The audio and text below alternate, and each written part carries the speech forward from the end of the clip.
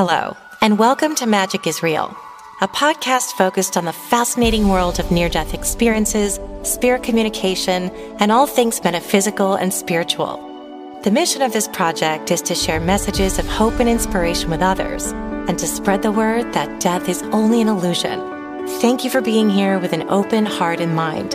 I wish you peace, light, and love always. Hello, everyone. Welcome to Magic is Real.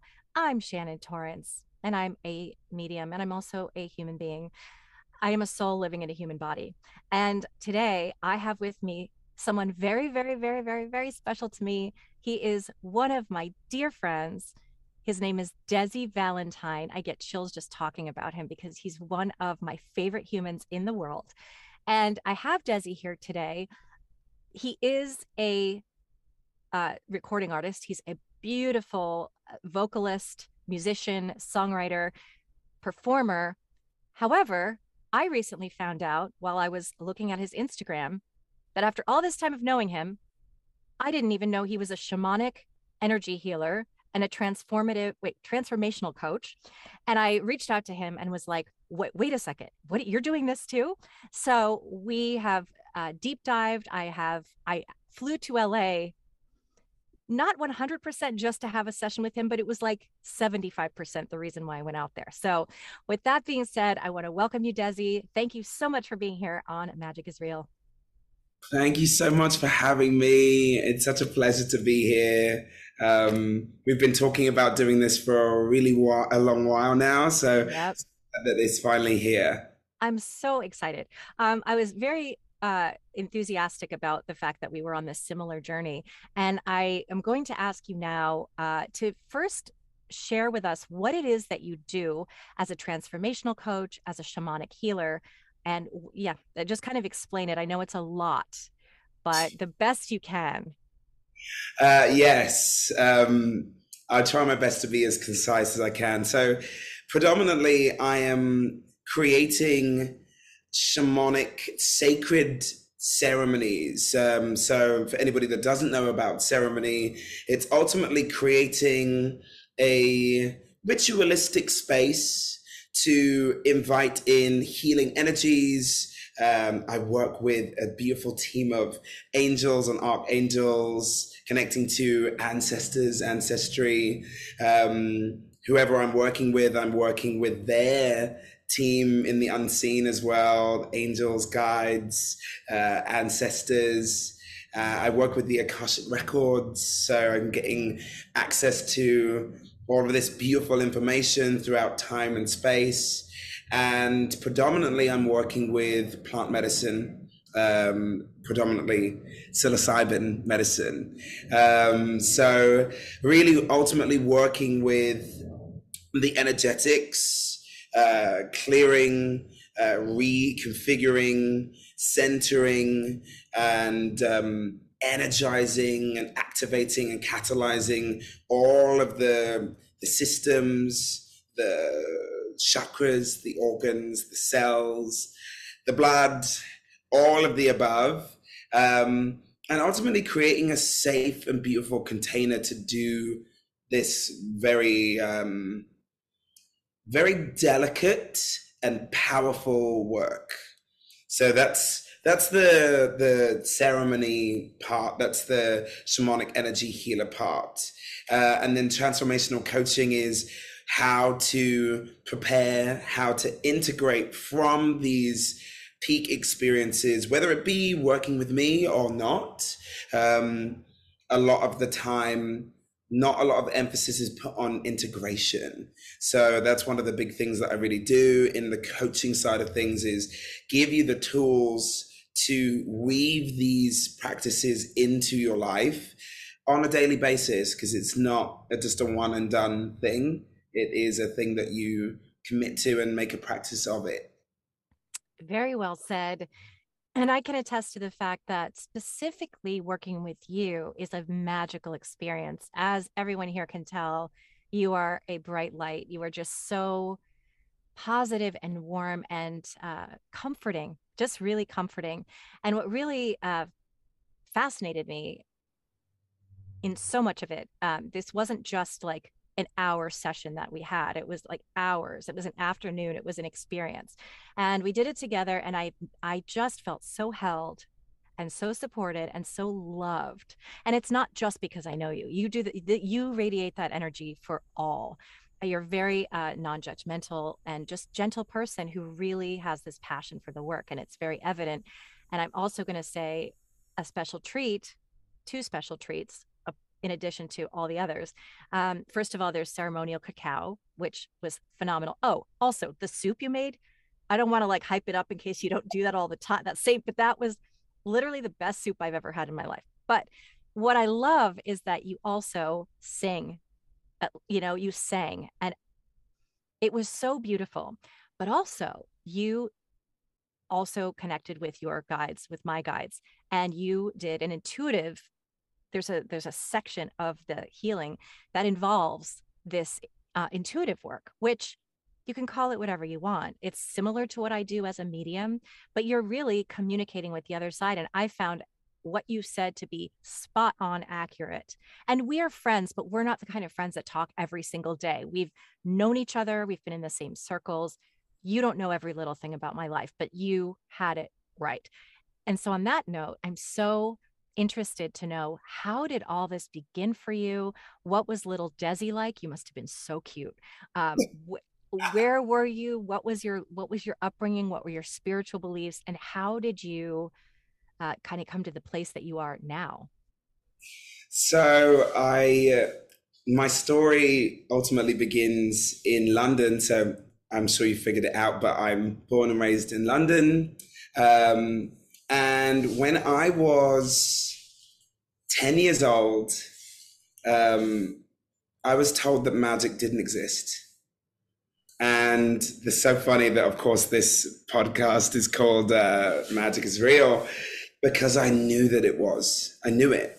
There was something was deep inside me. It was like, I don't think that you're right about that. I think that there's something going on that we can't see, that I'm very aware of. So I literally went to go and find it. And what does a 10-year-old looking for something, where do they go? They go to the Yellow Pages. So I went to the Yellow Pages and went through the directory and I was like, okay, I'm going to find magic. I know it exists. And I found a metaphysical magic supply store in Covent Garden. And I was like, okay, like I knew it. This is something. So I went. I went, and this is, bearing in mind, this is 27 years ago, so it was kind of a different time, but I was allowed to go to, like, get on the train to go to little places and different things if I had a friend with me, kind of thing. Anyway, so I went to this beautiful store called Mysteries, which is actually still in Covent Garden now. Oh, wow. It's moved location, but it still exists. And when I walked in, I found this incredible store full of crystals and candles and amulets and Buddhas and water features and all of these different interesting things and interesting people and these, I just was like, I knew that it existed. I knew it. And I knew that that was where I belonged. Like this is not the first time that my soul has done this kind of work. So it very quickly, even at a young age like that, was in the recognition of like, where am I to be, and found it. So saved up my pocket money and bought my first little incantation book of Wiccan spells and started to study working with the elements and understanding the outer world of all that is available to us. It's like in the ways of Wiccanism and magic, paganism, it's all of these things are these beautiful birthright. Now, the sun's energy, our body, our skin, is already knows how to take this energy and bless our lives with it, and and nourish ourselves with it. So with magic. That's what we're doing. We're connecting to all the energy that's available and working with it to help other people, to bring healing, to amplify and help our own lives and be of service more. So that's originally how it all started. So from there, really beginning to study, understand, like all that is available that's there, and really started to create my own spells and create my own like elixirs and like it was, yeah. So I really got very, very deeply into it at that point of my life. Yeah, I was going to say that, excuse me, I just have an itch there for a second. I was going to say that I felt so strongly as you were saying, telling me the story, that your soul already knew this stuff. Because for a kid that young, I mean, yes, you have a very you have a lot of self-confidence and comfort with yourself. But I do think when you're that young and you're just like, I know this and I'm not backing down, I'm not going to let anybody tell me differently. It's usually because you're an old soul and you've done this before. This isn't your first time around. And it really does feel that way, knowing you, but also having heard your story. Um, and can you tell me after while you were doing all of this, I also used to go to crystal shops and spend my allowance on crystals and and I also went to the library and looked up witchcraft spells and things like that as well. And I just remember being fascinated by it, and wondering what could be, but I wasn't as brave as you were with it. I don't think I trusted it enough at the time. So, but there's always this curiosity as a child anyway into this world of imagination, which I think it's so stifled as we into typical schools and we get into the world, and there's this whole sort of we have to go to college and get a job and do all the things and learn all this information, which is great. And yet it sometimes stifles that part of ourselves, which is our sixth sense, and which really isn't magic. It's just normal, but we call it magic because it seems so rare. So I'd love to know, as you were developing, when you're a kid, what are you starting to notice about how you're perceiving the world? Are you receiving messages from spirit, and that sort of thing? What were your spiritual experiences?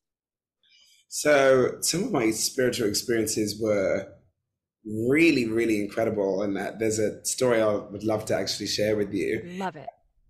So rather than like, I had this very unshakable gut, like it was a connection to the gut, like I knew, like it wasn't very wishy-washy as to where should I go, what should I be, and I was very like, I know it. I know. It was less like communicating with my guides and having it be a thing in which I was in a communication, because I wasn't aware of that yet. That didn't come until later on in life, but I was plugged into whatever that is. So it was a knowingness more than anything else. It was a knowingness. So I didn't have any teachers. I was doing this all myself. The teachers were the books and my instincts, I suppose.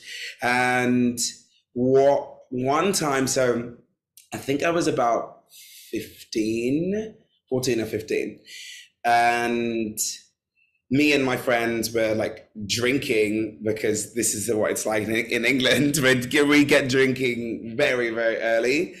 So we did too. Don't let the laws fool you. well, I'm not saying good that you were drinking early, but I know. I'm the only one. Validated.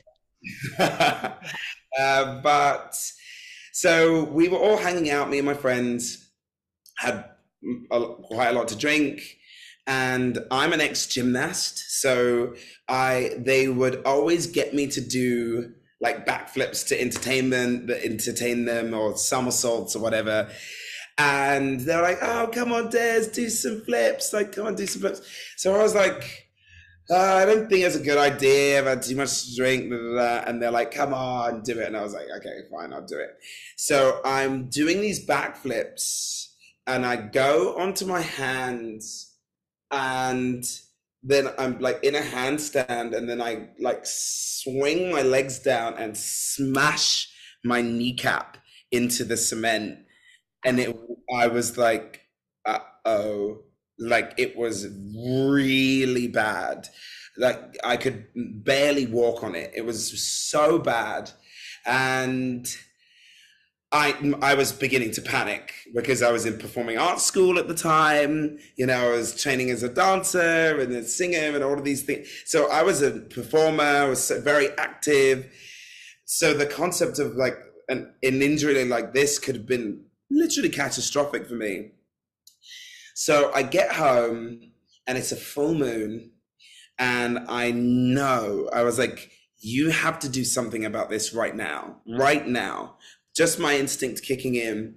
So I did what do we call drawing down the moon. So you can pull the healing essence and energy of the moon down and work with it. So I ended up bringing the powerful power of the moon into my knee and working with it. And I never done anything like that before, but it just was very intuitive and I just knew what to do.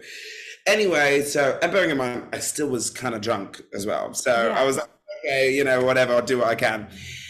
I go to sleep, I wake up in the morning, and I get like stand up, and I almost forget that I'd injured myself, because when I check in on it, I put my hand on my knee and it is healed, completely gone without a trace of it, to the point where I was like, I I'm like, did that actually happen? Like, because there's not even, just even from a practical standpoint, even if something has healed a fair amount, you'll still have some tenderness somewhat around the area. To move the actual kneecap itself would be painful. Completely healed. And at that moment, I knew that I was like, that I have an affinity for what this is, and we're understanding that we can actually heal people with what this is. This is from the moon. This is here. So to have that experience and to understand the power and the fullness of what was possible was truly incredible. That is amazing. If you've ever banged your knee like that, you know that's not the kind of thing that just goes away. It's so painful. I think the only thing as painful in my experience is like breaking your nose. I haven't broken it, but I've smashed my nose really hard. And the knee and the nose are the two most painful places I've ever injured. So that is incredible and so encouraging. And can you speak a little bit about why this works and how we summon the energy of the moon? Is it just simply intention? Is there a trick to it? And why does it work? And why isn't it something that everybody knows about and can just do? Well, the reason why everybody doesn't know about it is we have a long history of, you know, organized religion coming into the space of spirituality and ultimately wanting to disempower the individual and have it be an organized church or an organized, you know, religion of some sort to gather and control people. You know, they were dealing with like archaic times from back in the day, but they've really made their way into the modern world so fiercely that most people don't believe what they can't see with their own two eyes, and or unless it's coming from Western medicine, or unless it's coming from, like, there are times in our human evolution in which, you know, mystics like ourselves were who you went to. That's what it was like. Okay, these are the people that know how to work with the earth. These are the people that know how to work with spirits. These are the people that know how to work with energy. And you would go to them. So it'd be like an apothecary, or, you know, people working with herbs from different different plants in different ways. And there was a lot more openness to mysticism in these other time periods throughout life. And then now we're kind of in a revolution of that. It's now become very trendy to be, you know, into spirituality and crystals and essential oils and wellness and all of these things. And I'm a full yes to that, because of all of the fads that we've had throughout my lifetime, this one actually feels like it's like, even if you're not even really doing the full work, at least you're doing something that is representing positively. At least you're doing something that is actually like, you know, it's doing more good than it is harm, you know, and that, Right. and bringing people into that awareness. And then we destigmatize what it is to be a person that works in the healing space, or be a person that works in the medium guidance space, or whatever that ends up being, so people can get access to other ways to help heal and expand their lives. It's not just this particular set of ways, because not those things work for everyone.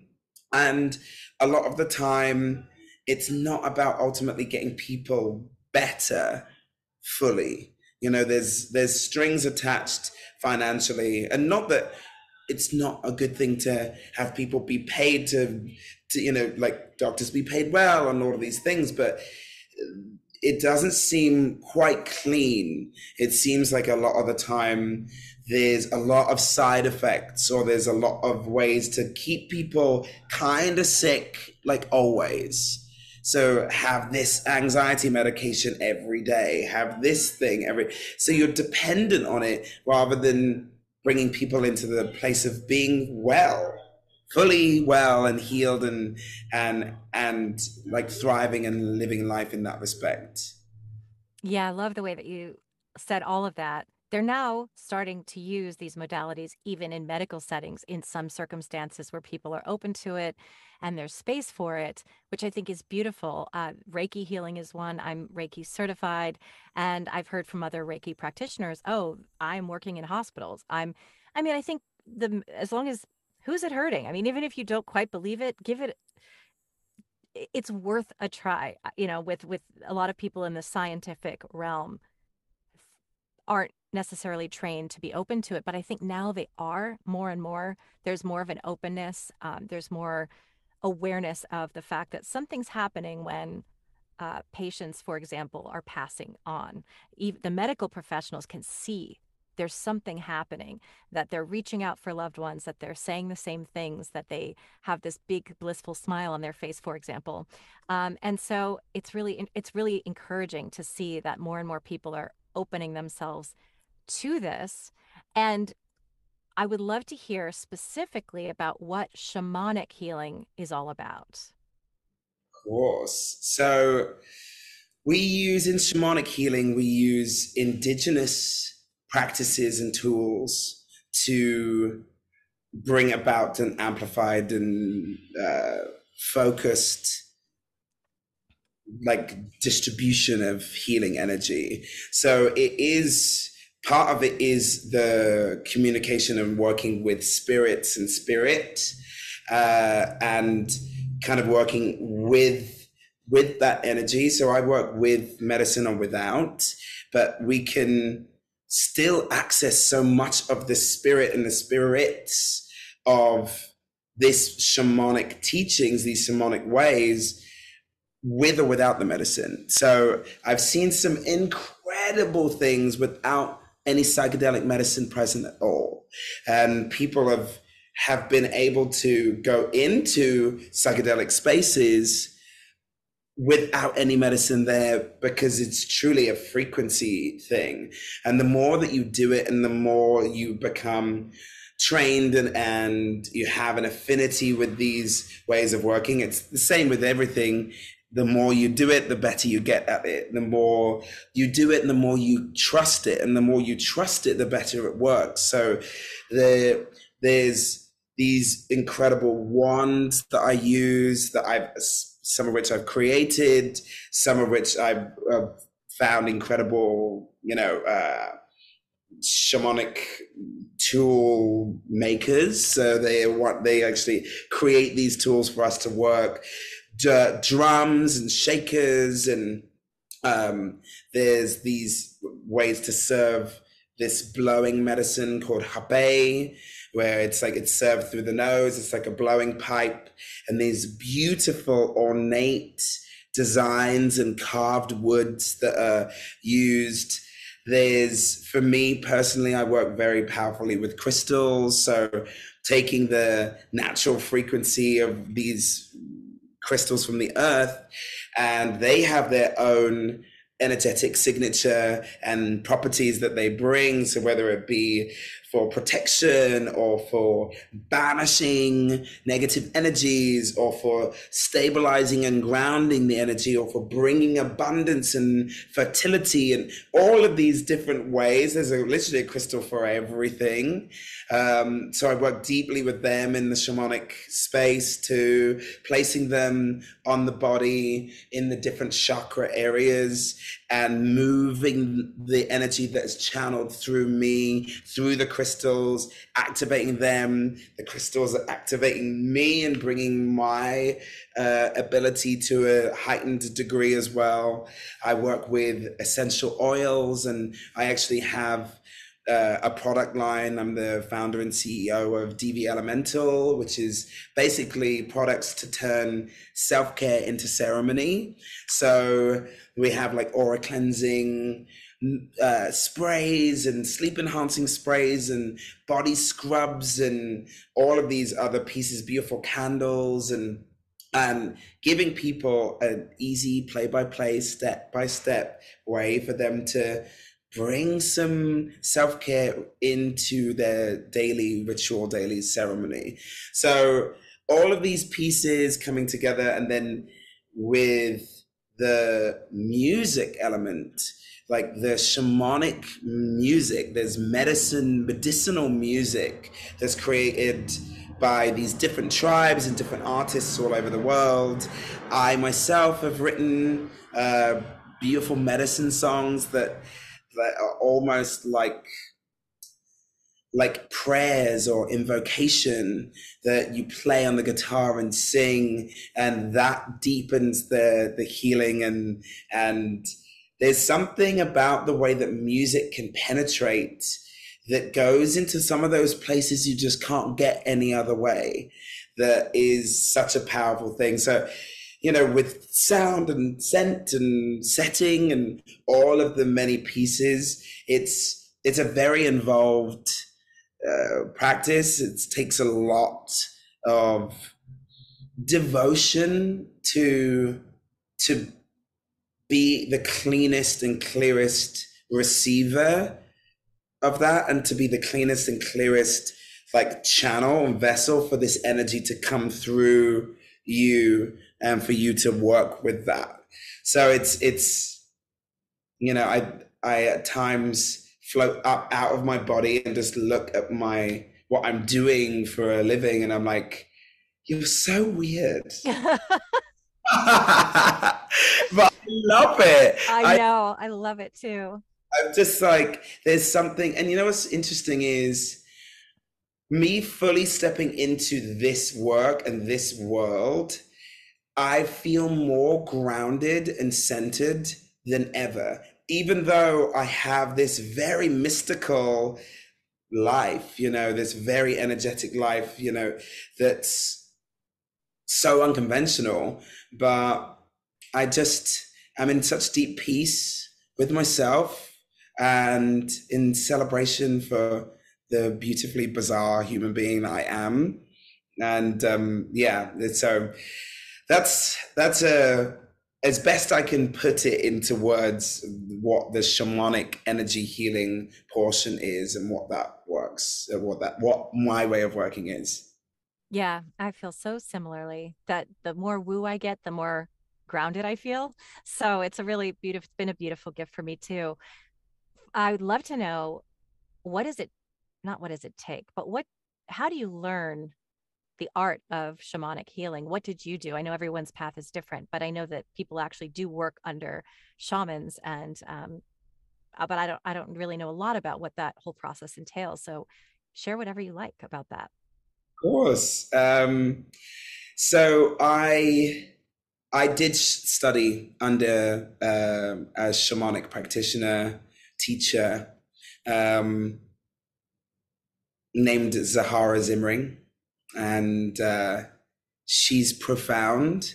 She's one of my dear friends anyway, but I went into my very first heroic dose of psilocybin mushroom medicine, and did a solo journey like that for anybody that doesn't know, a heroic dose is anywhere from 5 grams of mushroom medicine, upwards of that.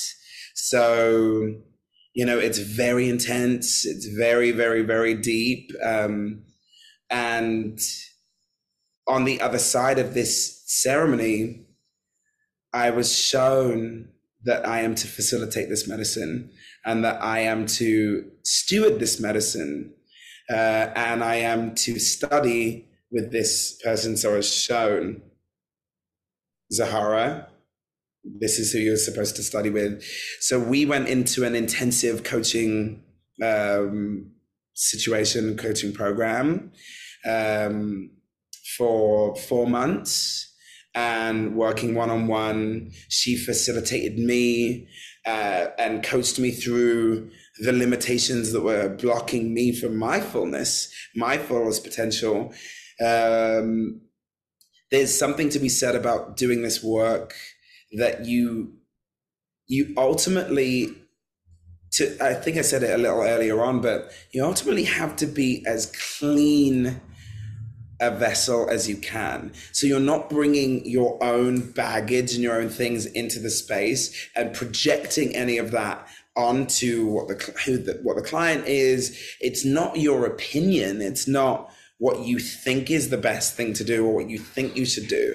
It really is being in the listening and using your intuitive gifts to really discern what is needed, what is being shown. I'm connecting to ancient spirits of this medicine. I'm connecting to my guides and angels and archangels and ancestors that they're way more wise than I could ever be in this lifetime. So it's just in this delicate balance between the two worlds and bringing that in. So this is the way that working with a teacher like that, and specifically her, she will be able to use her expertise and her skills to see the places where you aren't seeing yourself, to see the places where you are shrinking instead of expanding, where you are trying to create movement when you should be still, and being able to teach you to source your energy properly. Me and Zahara don't do exactly the same thing. She is our gifts expressed differently. So ultimately it's supporting and guiding somebody to find their way rather than trying to teach your exact way of doing things. Yeah. So it's and such an interesting and beautiful thing. And then on the other side of my work with her, she basically took all of the pieces of everything that I was doing kind of separately and brought it all together into one container of working. And that container has been continually evolving ever since then.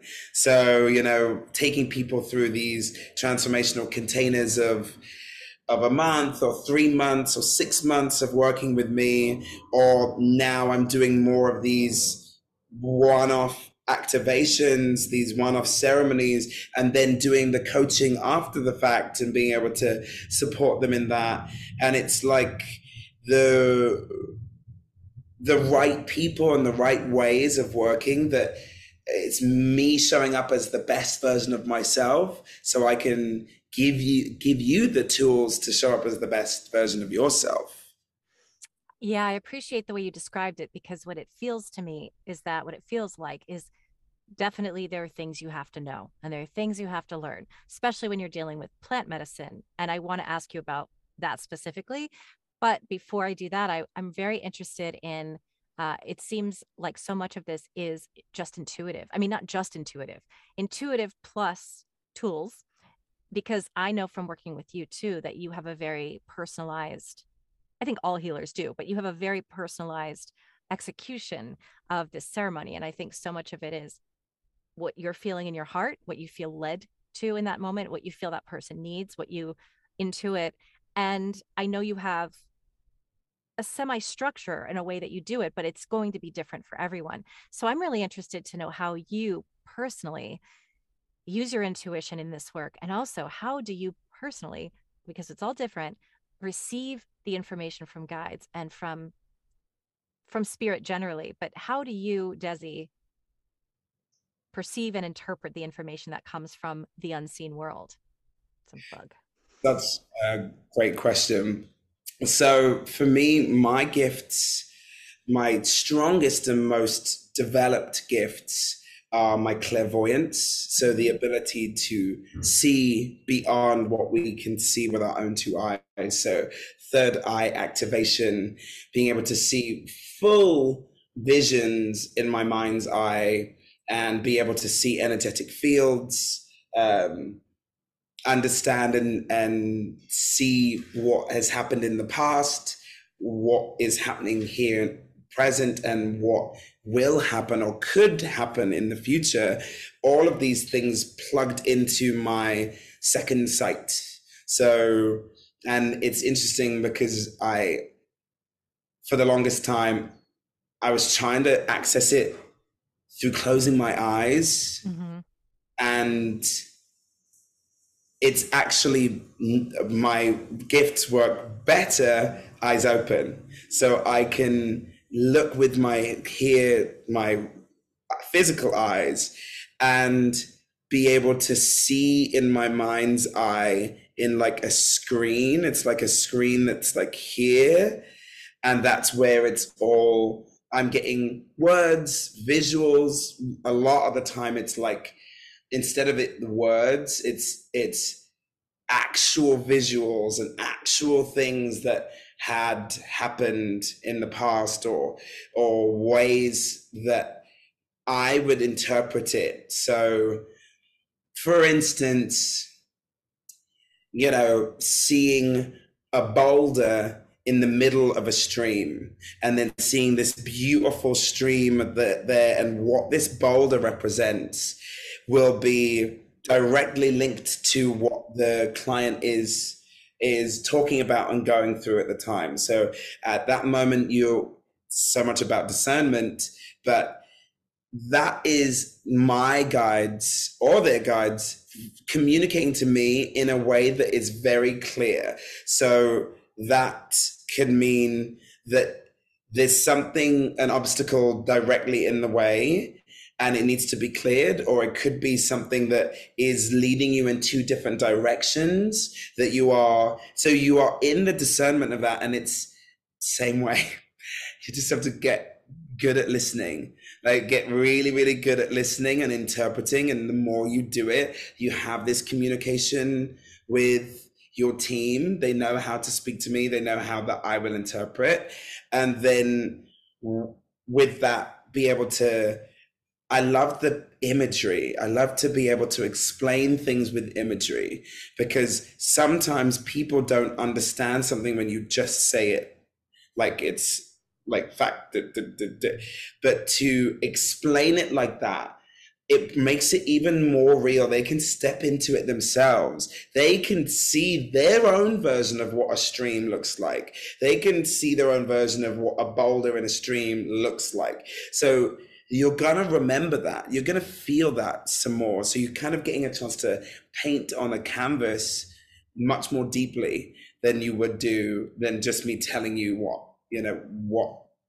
is kind of coming through in this more like linear form. Um, the other gift that is most developed is clairsentience. So the ability to feel on this deep level, like a lot of people identify as empaths, and that this is a heightened version of what that is. So this is like an amplified version of that. So I can feel what is physically going on in somebody else's body in their field. I can feel it past, present, or future. So being able to use the dimension of what had happened, what is happening, and what will happen to give the most incredible guidance. For example, being able to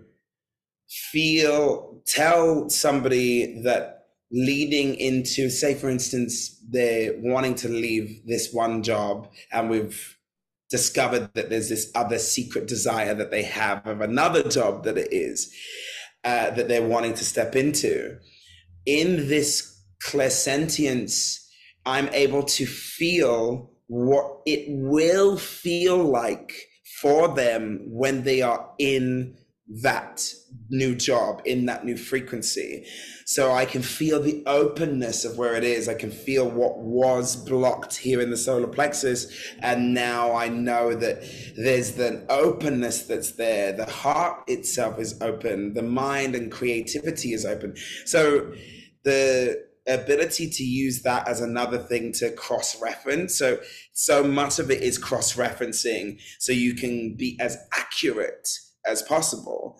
So with that, with the clairsentience in pranic healing, which is my predominant training as a healer, we use the body to scan, to energize, to as a barometer, basically. So we're using the natural instincts of the body as a way to like do muscle testing, and you can sweep and scan using the intelligence of your body to get a read on whether something is right for this person or not, whether this timing is right for this person or not. So it's another way to cross-reference. So with the clairvoyance, the clairsentience, this ability to feel, and then the intelligence of the body, the wisdom of the body.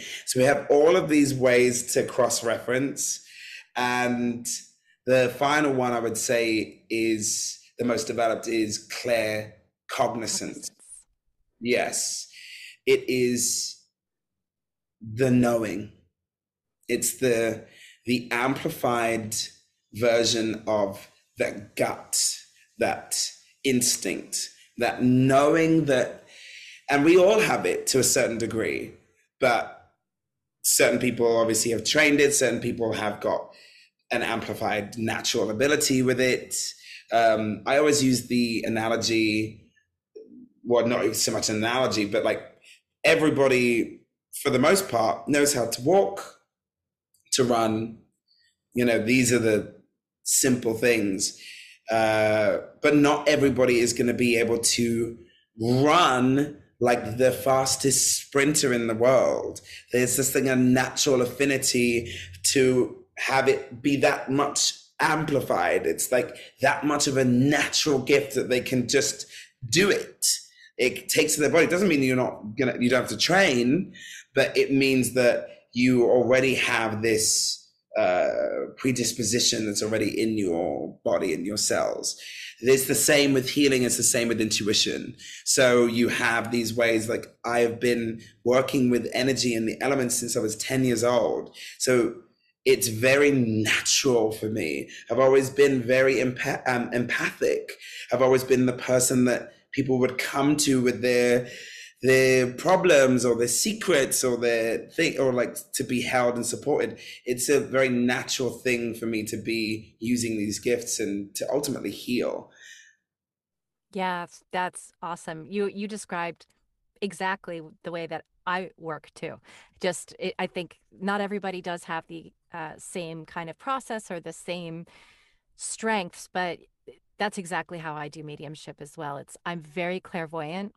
I bet you, like me, are a very vivid dreamer. I'm a very lucid dreamer. Always have been. Is that right about you too, or Well, not? for me, actually, it's not been the case for me, but I Interesting. think it's because, just from my own understanding of it, I think it's because that part of me is so active In during the my day. waking hours that I actually sleep like a rock.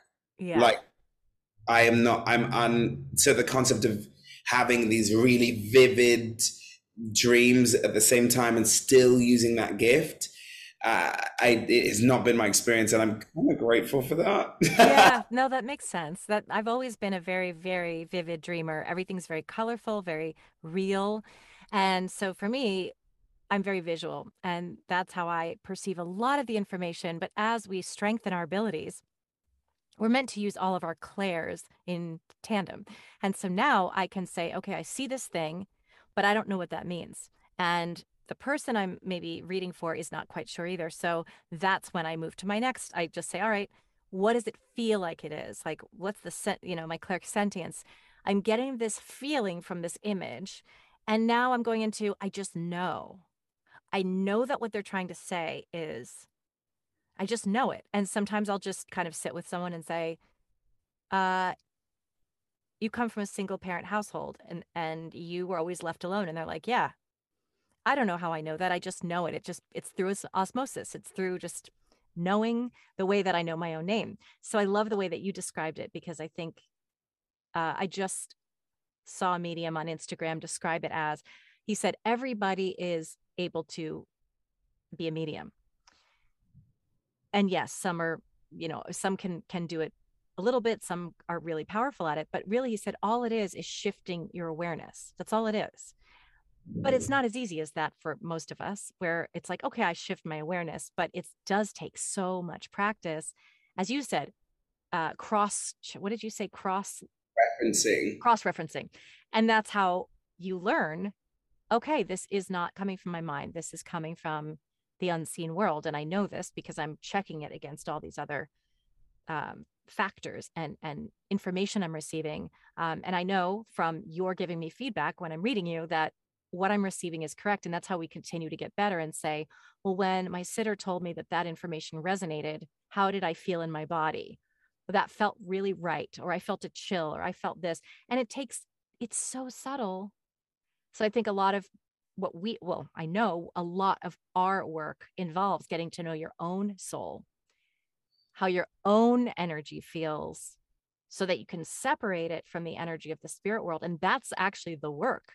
I mean, that's actually a lot of the work that goes on behind the scenes that people don't realize. I think that, for me, I meditate every day, and I sit with spirit, and I just don't try to communicate with them. I just let myself feel my own energy. Let's be in your own energy. Let's feel it and be familiar with what my soul feels like, as opposed to when another energy moves in, another soul moves into the space. Okay, now I can feel it's a little bit different. What would you say about that if you have thoughts? Oh, I love the way that you just put that. Because it really is ultimately about awareness. And I say it a lot, and it's so much about the listening. Like, Yeah. it really is being able to listen and to witness. So the better that you know yourself, the deeper your understanding of what that is and it feels like to be you and your own energy when you are working with somebody else is that same thing. There's a richness of what is available when you are working with somebody else. And for me, I just wanted to establish a boundary, like a beautiful working relationship with my gifts and my relationship to spirit, because I didn't want to have full access to all the fullness of my gifts all the time. I was like, that seems like it's going to be an overwhelming thing when I first got started. So initially, I mean, I do an opening blessing, an opening prayer when I'm working in the space with a client or clients, and a closing prayer. And I communicate that that was going to be my way to unlock the full full access of my channel, the full access of my gift, and the full. And over the years now, it's gotten to the point where I have access to the fullness of it really whenever I want to, but it's not a bullying thing for me. It's not a thing that like takes over, and I've got all of these spirits and things talking to me all the time. It's very peaceful, Mm-hmm. a very peaceful way of living, and for the most part I just feel like a regular Joe, just kind of doing my thing. But I do have access to when somebody comes up into my mind. There's a lot of the time there's a reason for that, so I'll reach out to that person or whatever it is, and just yeah, it's just like I'm so grateful for the sweetness of my relationship with spirit and my gifts at this point. All so beautifully said. That's the thing. I'm the same. It's not like people are like, "Do you see anything around me?" I'm like, "Well, I'm not purposely trying to read people around me. Occasionally, I'll get a snippet of information and I'll just ask them about it. But we live normal lives, but what we do is we're just more aware. We just see things differently, a little bit differently now, or at least I do, differently than I did before, is what I mean. Now it's just a matter of, yeah, just it's this new awareness that, hey, pay attention to that thought. Hey, wait a second. Like you said, I used to always close my eyes when I was training for mediumship. I was like, how can people read with their eyes open? Now I can't. I sometimes close my eyes if I really am having trouble deciphering something, but for the most part, I just look away. You're sitting here, I look at an angle just so I'm not focused on you too much and your responses, but I'm really able to just, as you said, see with your eyeballs and then also see with your third eye, which is you get used to it. You start to go, okay, yeah, like I'm sitting with you, but I also am seeing in the back of my mind, like a scene, and we all do that, but we don't even know it's happening until you're trained. Pay attention to what's going on underneath. And then you're like, oh, yeah, I'm seeing you sitting there in your beautiful linen shirt. And I'm also in the back of my mind able to see, to imagine like a Kroger grocery store at the same time and know exactly what it looks like while looking at you.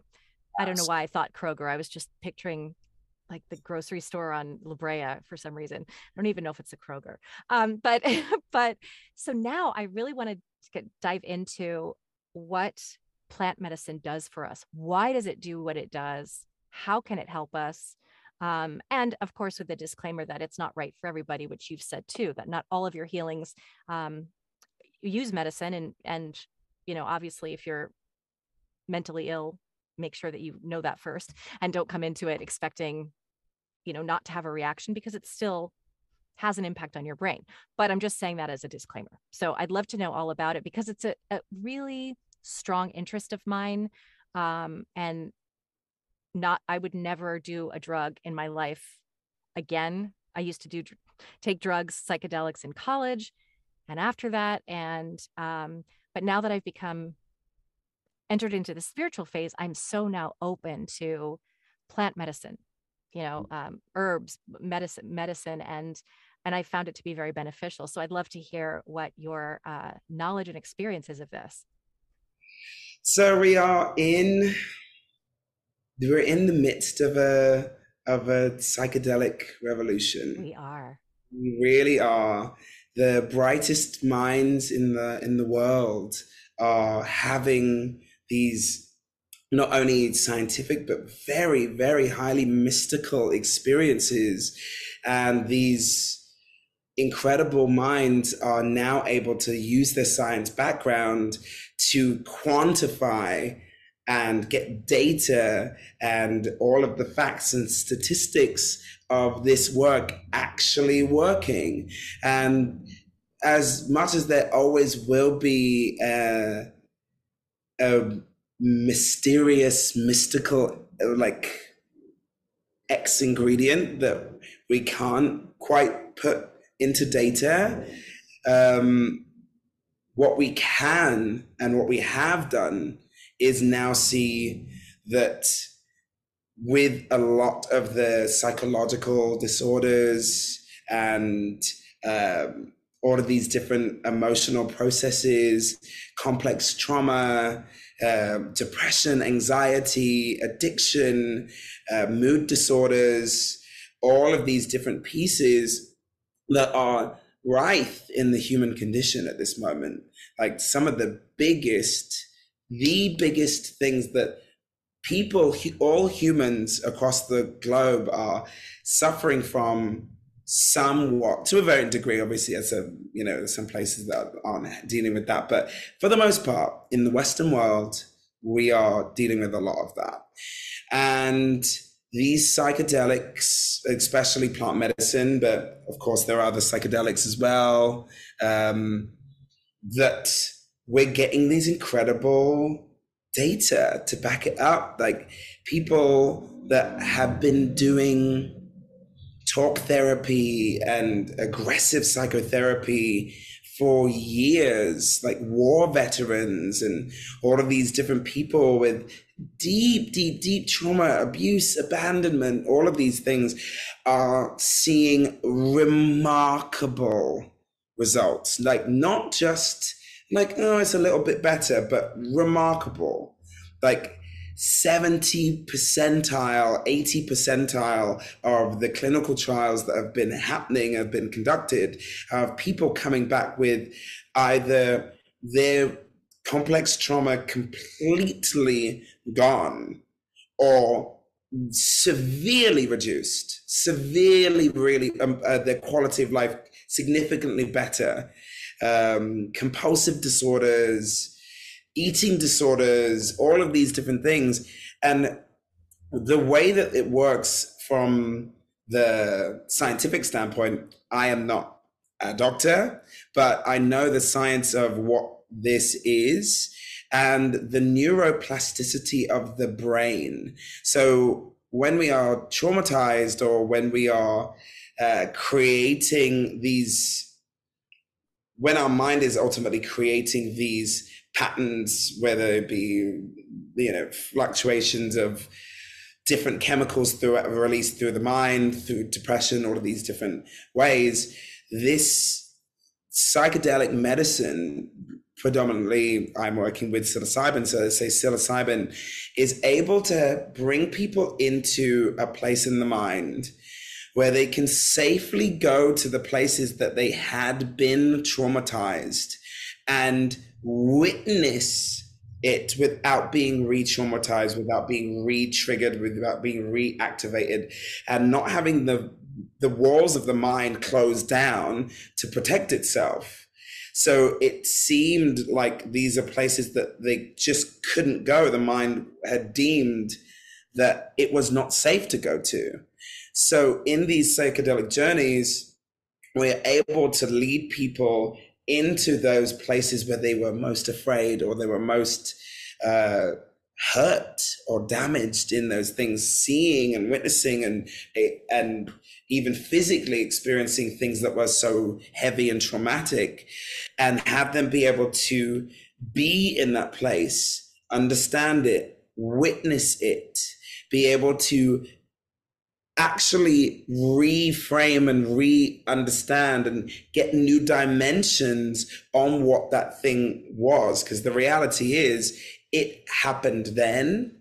It is not happening to you now.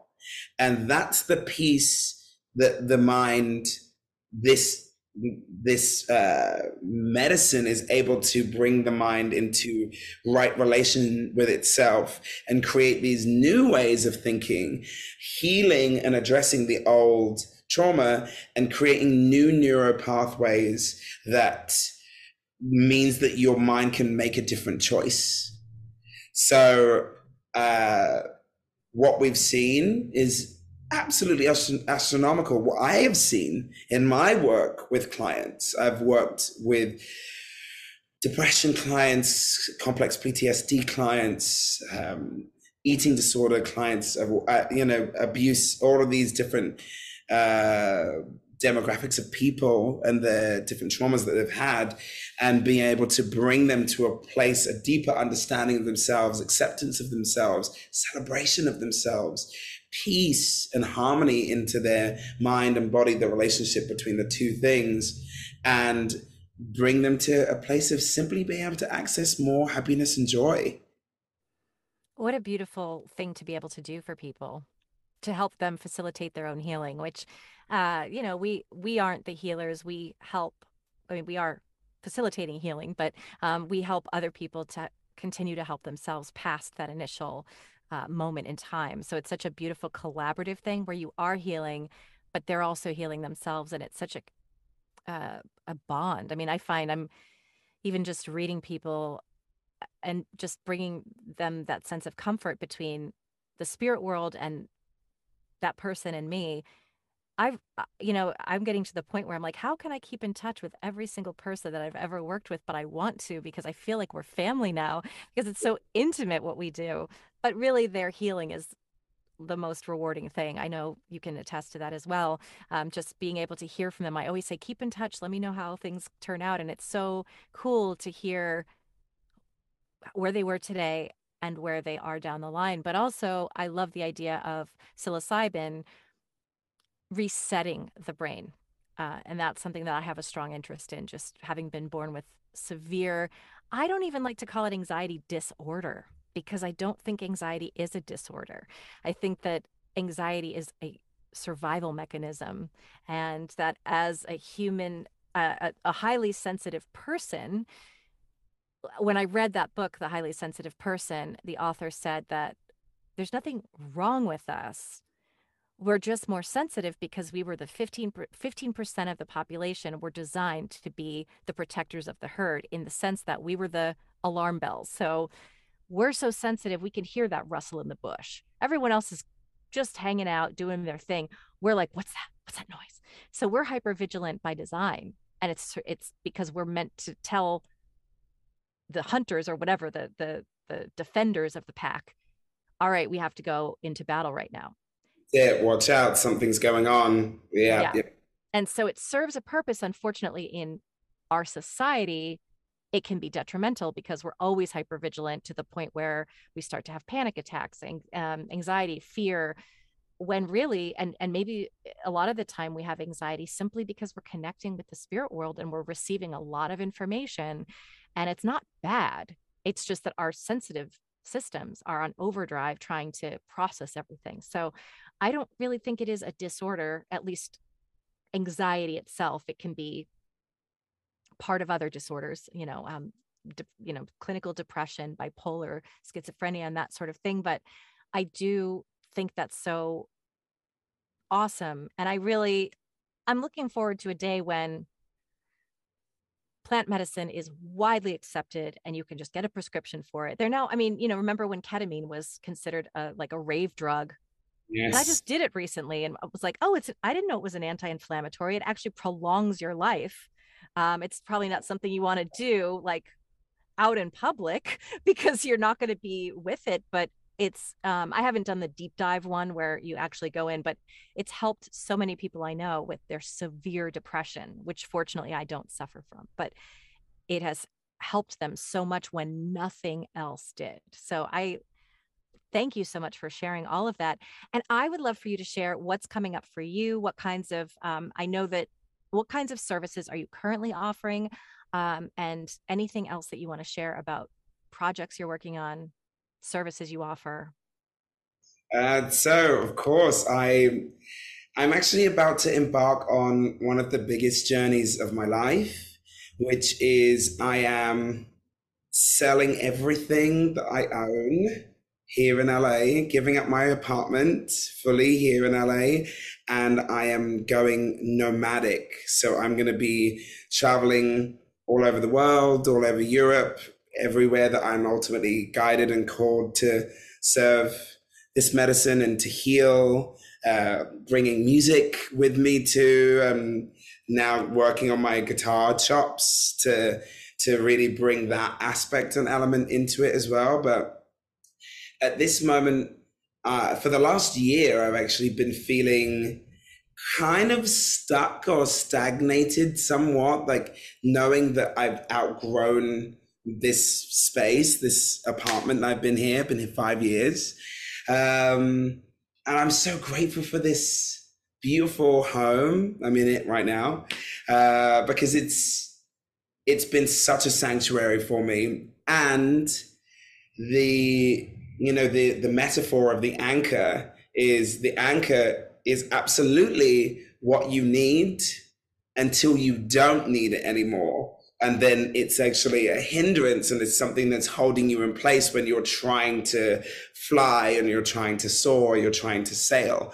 So in me making this decision, which I just made it less than a month ago, a few weeks ago, I the opportunities that are now showing themselves. I am flying to different people in the world and bringing this medicine and ceremony to them.